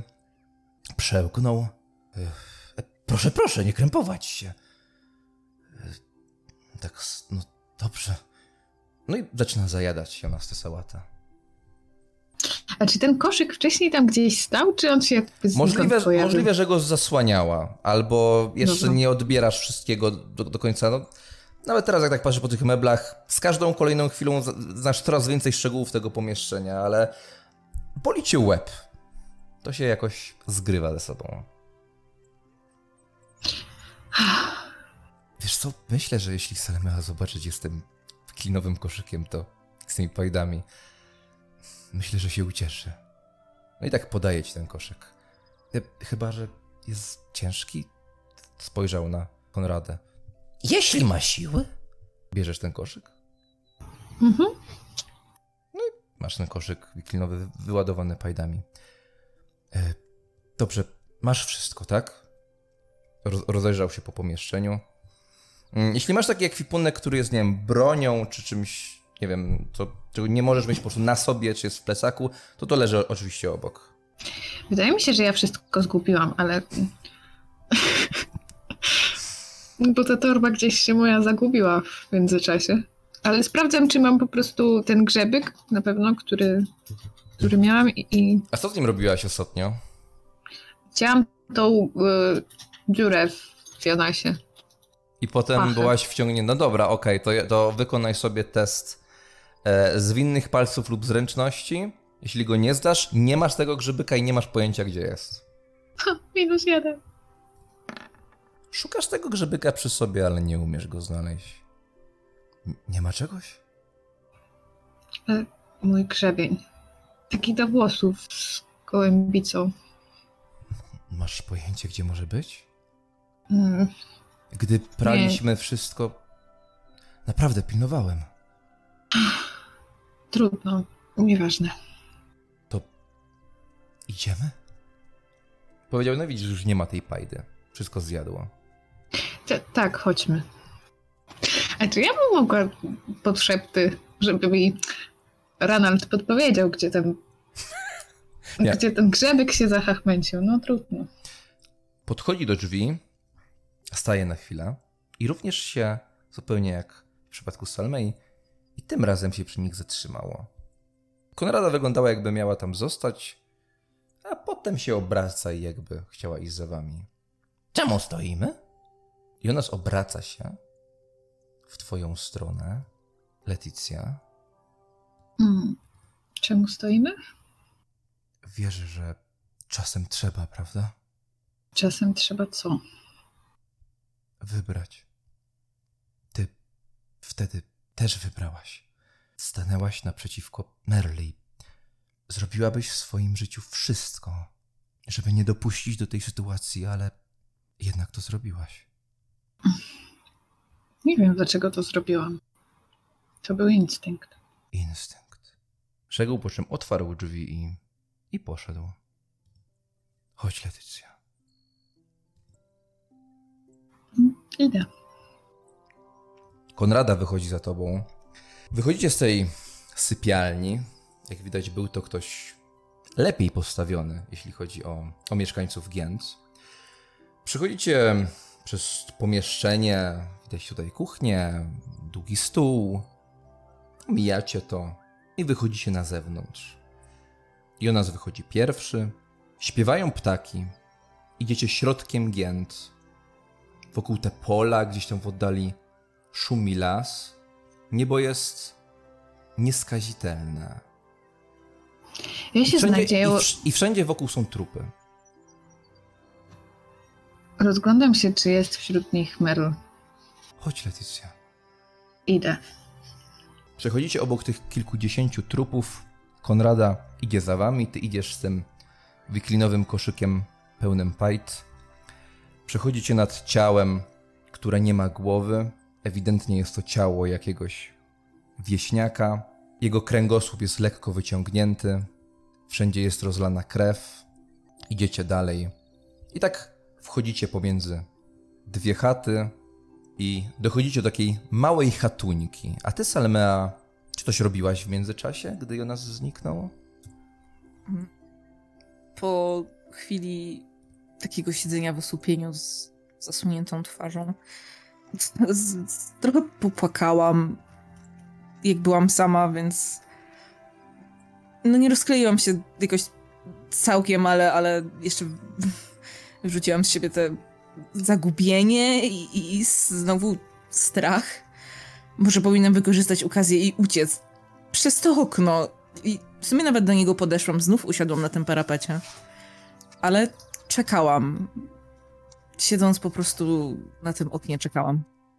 Więc zostawiwszy za sobą kilkadziesiąt trupów rozwleczonych w centrum Gient, razem z wiklinowym koszykiem pełnym pajt, stajesz, Leticia, przed drzwiczkami i pukanie. Po prostu pukanie. To jest mała chatka. To pomieszczenie jest jedynym pomieszczeniem tej chaty. Znów przyczajam się przy tym oknie, tak aby szybko z niego wyskoczyć i patrzę w stronę drzwi. Idź przodem, mówi Jonas, stając z boku. Czy mogę chwilę porozmawiać z nią sama? Chodzi o te ciała? Nie. Dobrze. Odejdziemy na kilka kroków. Chodź, Konrado. Dziękuję wam i skinam im głową. Konrada również się uśmiechnęła i poszła za Jonasem. Szybko łapię za klamkę i jak najszybciej wchodzę do środka. Leticia wpada do środka, trzyma wyklinowy kosz pełen pajt. Z każdej pajty wystaje taki gruby kawał sałaty. Drgam, podrywam się na równe nogi i kładę dłoń na mieczu. Patrzę na Letycję tak podejrzliwie. Ty, czekaj, zanim się odezwiesz, odpowiedz na pytanie, gdzie się spotkałyśmy. Na bagnach nieopodal Gient. Nie Gient. Przepraszam cię, Holthusen. Spieprzajmy stąd, bo zaraz oszaleję. Kolor. O jakim kolorze mówiłam Jonasowi, jakie życie jest? Skąd mam wiedzieć? On postrzegał życie w inny sposób niż ja. O czym z nim rozmawialiśmy? Po cholerę o tym gadamy. Mieliście różny światopogląd, po prostu kłóciliście się o wszystko. Ty mówiłaś o wyborze, Jonas mówił o Sigmarze. I nic nie wynikało z naszych rozmów, ale uciekajmy stąd, proszę. Oczy. Skinam krótko głową i podchodzę parę kroków. Leticia, co tu się odpierdala? Nie wiem, zgubiłam grzebień, nie jest dobrze. Podnoszę brew. Ty nie chcesz... Co? Nie chcesz wrócić do Holthusen, prawda? Chcę. Muszę. Chcę. Ale Jonas mówił, że nie możemy tam wracać. Jonas mówił... Wiele rzeczy się od tamtej pory zmieniło. Ale ty chcesz wrócić do ojca? Przecież... Nie. Nie chcę wrócić do ojca. Ale on tam mieszka, jest szlachcicem, będzie od razu wiedział, że wróciłaś. I jakoś to będzie. Nie wyobrażam sobie teraz udać, że nic się nie stało i po prostu iść i mieszkać w takich warunkach jak tutaj. Nie mówię, że tu jest źle, po prostu... Salmea, on rozkurwił całą wioskę. Wyglądam przez okno, czy tam rzeczywiście są ciała? Nie ma żadnych ciał. Wiesz, że głównie te ciała Leticia leżą na środku Gient i faktycznie w pobliżu tej chaty nie ma ich. On zabił nawet Merl.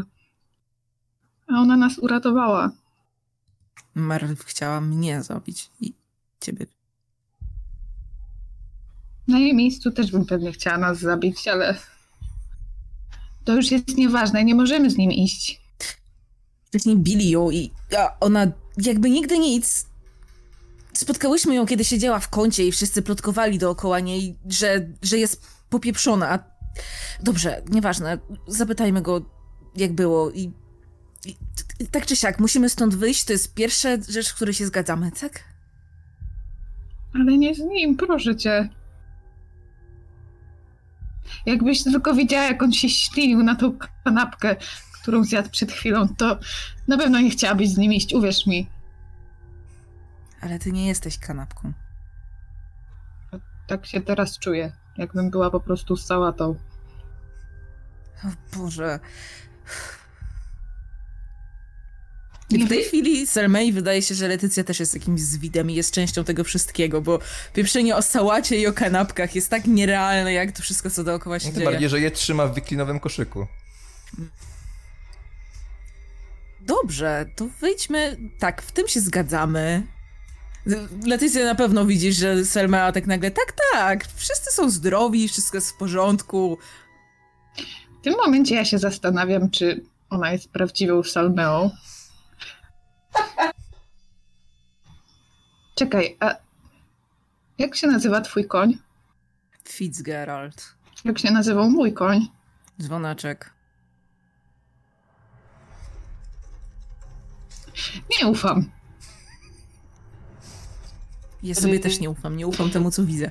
Kolejna rzecz, w której się zgadzamy, czyli pierwsza, nie ufamy sobie, druga, wychodzimy stąd. Ja się rozglądam po tym pokoju, czy tam jest coś podejrzanego. W tych okolicznościach wszystko jest podejrzane, ale pokój jak pokój. Jest dużo mniejszy od twojego. Nie idźmy tam. Nawet Konrada była jakaś taka dziwna. To co, chcesz wejść tym oknem? Nie, wyjdźmy drzwiami, tylko nie idźmy z nim. On wydaje się, że da nam wybór. Może. Przepraszam, Leticia, ale nie zostawię go. Czemu? Nie znasz dłużej. Ideę, którą on reprezentuje, znam odkąd ja istnieję. Jeśli on myśli w ten sposób, jeśli jest ucieleśnieniem tej idei, to przepraszam. Możemy spotkać się poza miastem, po prostu odprowadzę go w tamto miejsce i wrócimy.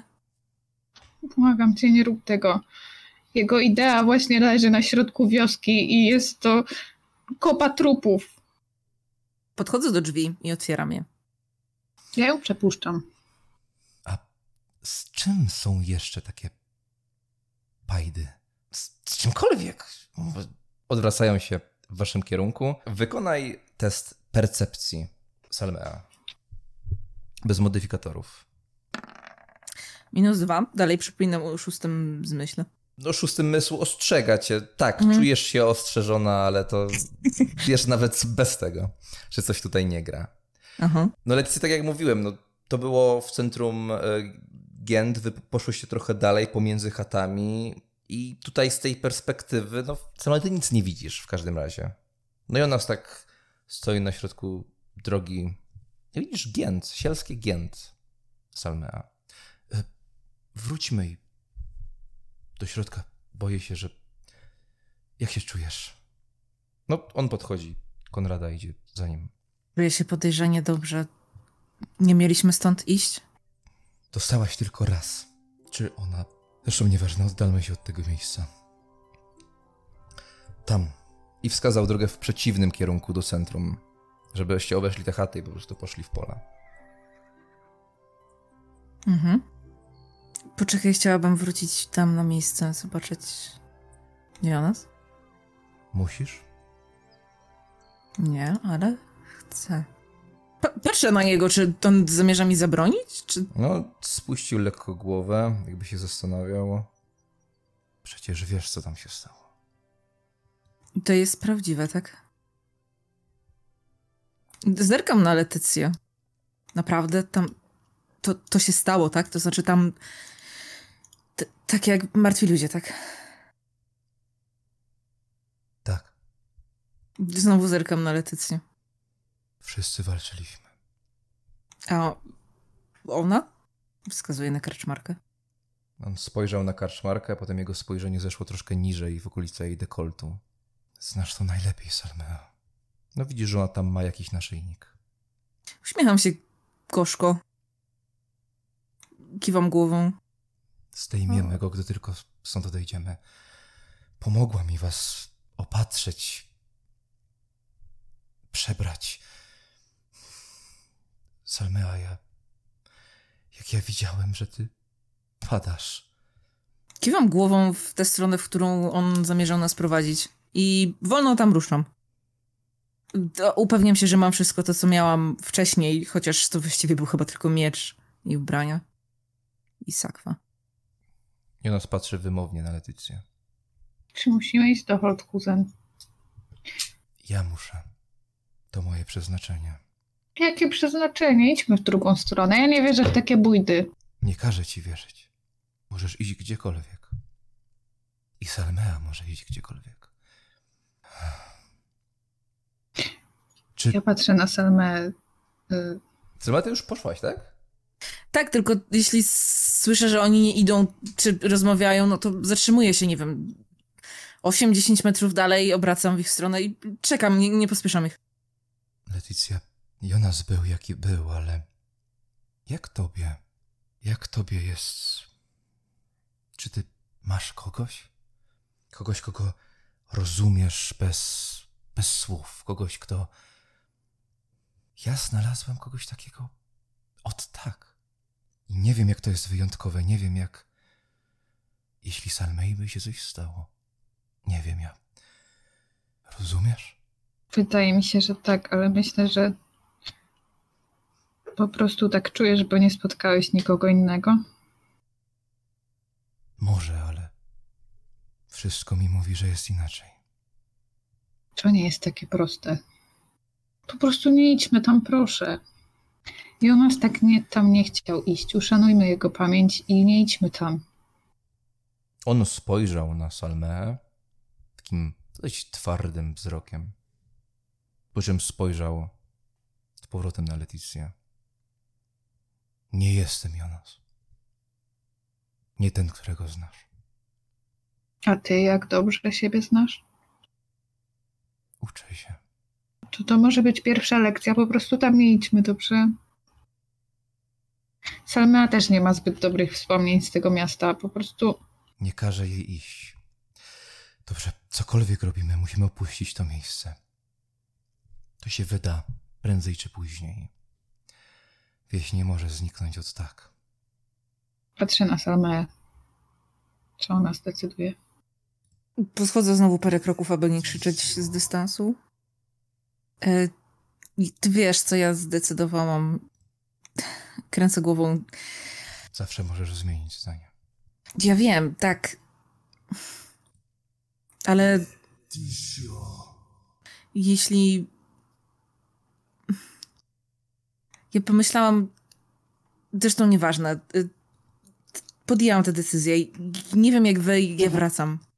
No idę w tamtą stronę, bo słyszę głosy z tyłu, więc przyspieszam kroku i no trudno, jak mam zginąć, to... Leticia, tym razem ten Jonas zawołał. Tak? Dobij go, a potem dołącz do nas. Możemy się rozdzielić w innym miejscu. Chodź, Salmea. Dobić kogo? No Jonas odchodzi. Chodź, Salmea. Patrzę taka zaskoczona, pytająco w sumie na Letycję. O co chodzi? Pierdolę, to nie będę nikogo dobijać. Idę w przeciwnym kierunku, co oni. I Letycja, jeśli mamy się tutaj rozstać... Dołączy do nas. Skąd wiesz? Jaki ma inny wybór? Do tej pory podróżowała... Zresztą nieważne, Letycja, ja dziękuję ci i przepraszam za... Ja po prostu... Chyba nie mam słów. Po prostu... Żyj dobrze. Ja nic nie mówię. Ona podjęła decyzję, ja podjęłam decyzję i po prostu idę. Przepraszam, dałabyś im bajdy? Stawiam ten koszyk po prostu. Konrada go od razu podnosi i biegnie za nimi. A ja idę szukać mojego grzebienia. Kiedy Letycja odchodzi, chwilę jeszcze stoję, patrzę, znowu zaciska mi się gardło na płacz. Nie, to znowu panika. Obracam się do Jonasa, podchodzę szybkim krokiem do niego i łapię go za dłoń. I milczę. I idę, pewnie dogania nas człowiek z chlebem. Chodźmy stąd i zapomnijmy. Kręcę głową, a potem kiwam na tak. Konrada Nic nie mówię. kilka chwil później was dogoniła. On chwycił ten koszyk z tymi pajdami i tak idziecie razem drogą przez pole, trzymając się za dłonie, zostawiając za sobą Gient. Leticia, idziesz w przeciwnym kierunku i widzisz je. Ciała są wszędzie. Kilkadziesiąt ciał. Wygląda to gorzej niż pobojowisko, które widziałaś nieraz w swoim życiu. I gdy Konrada odchodzi od Salmei i Jonasa skołowana i wraca do Gient, jest skołowana, bo ten wziął jej naszyjnik. Ty patrzysz na te wszystkie ciała, pourywane kończyny, które są po prostu rozdarte. Jakby ktoś po prostu chwycił je w 2 miejscach i za każdym razem rozrywał raz za razem. A potem słyszysz ten głos, który cię wzywa. Leticio. On dobiega z tej kopy ciał, czy? Wśród ciał, to nie jest żadna kupa, są po prostu porozrzucane. Jedno z nich się wyróżnia. Jest zielonkawo-żółte, pokryte strupami i gęściej unoszą się nad nim muchy. Czy on się czołga? Nie, on po prostu leży. Jego twarz w ogóle się nie rusza, jakby to jakieś inne usta mówiły. Gdzieś skryte w tych strupach. Ja zaczynam składać te ciała w jedno miejsce, omijając to, które do mnie rozmawia. Leticio. No, gdy dotykasz tego pierwszego ciała, słyszysz ten głos. Zastanawiasz się pewnie, gdzie jest Jonas, sługa szali. Nic sobie z tego nie robię, po prostu składam te ciała, będę chciała je spalić i tylko na tym się skupiam. Szukam, czy nie ma tu gdzieś Merl. Znajdujesz Merla. Bardzo szybko. Każdy z Jonasów chciał walczyć, a miłosierdzie nie jest orężem. Może istnieć tylko w czasie pokoju, zaś życie nieustannie gnije, rozpada się. Nie ma w nim miejsca na pokój. Dlatego miłość to uda. Jonas, którego znałaś, dobrze to wiedział. Każdy z Jonasów to wiedział. Twarz Merla. Widzisz ją. Dokładnie po tym policzku płynęła ta łza. Reszty głowy nie ma. Szukałaś jej. Dalsze pół godziny. Wkrótce zgnijesz. Ty i twoje ideały. Wtedy zobaczysz, ile są warte.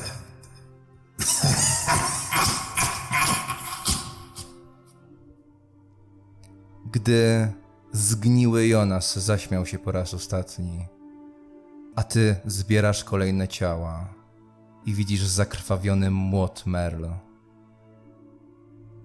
Konrada staje pośrodku Gient, upada na kolana i krzyczy, wyje jak zarzynany pies.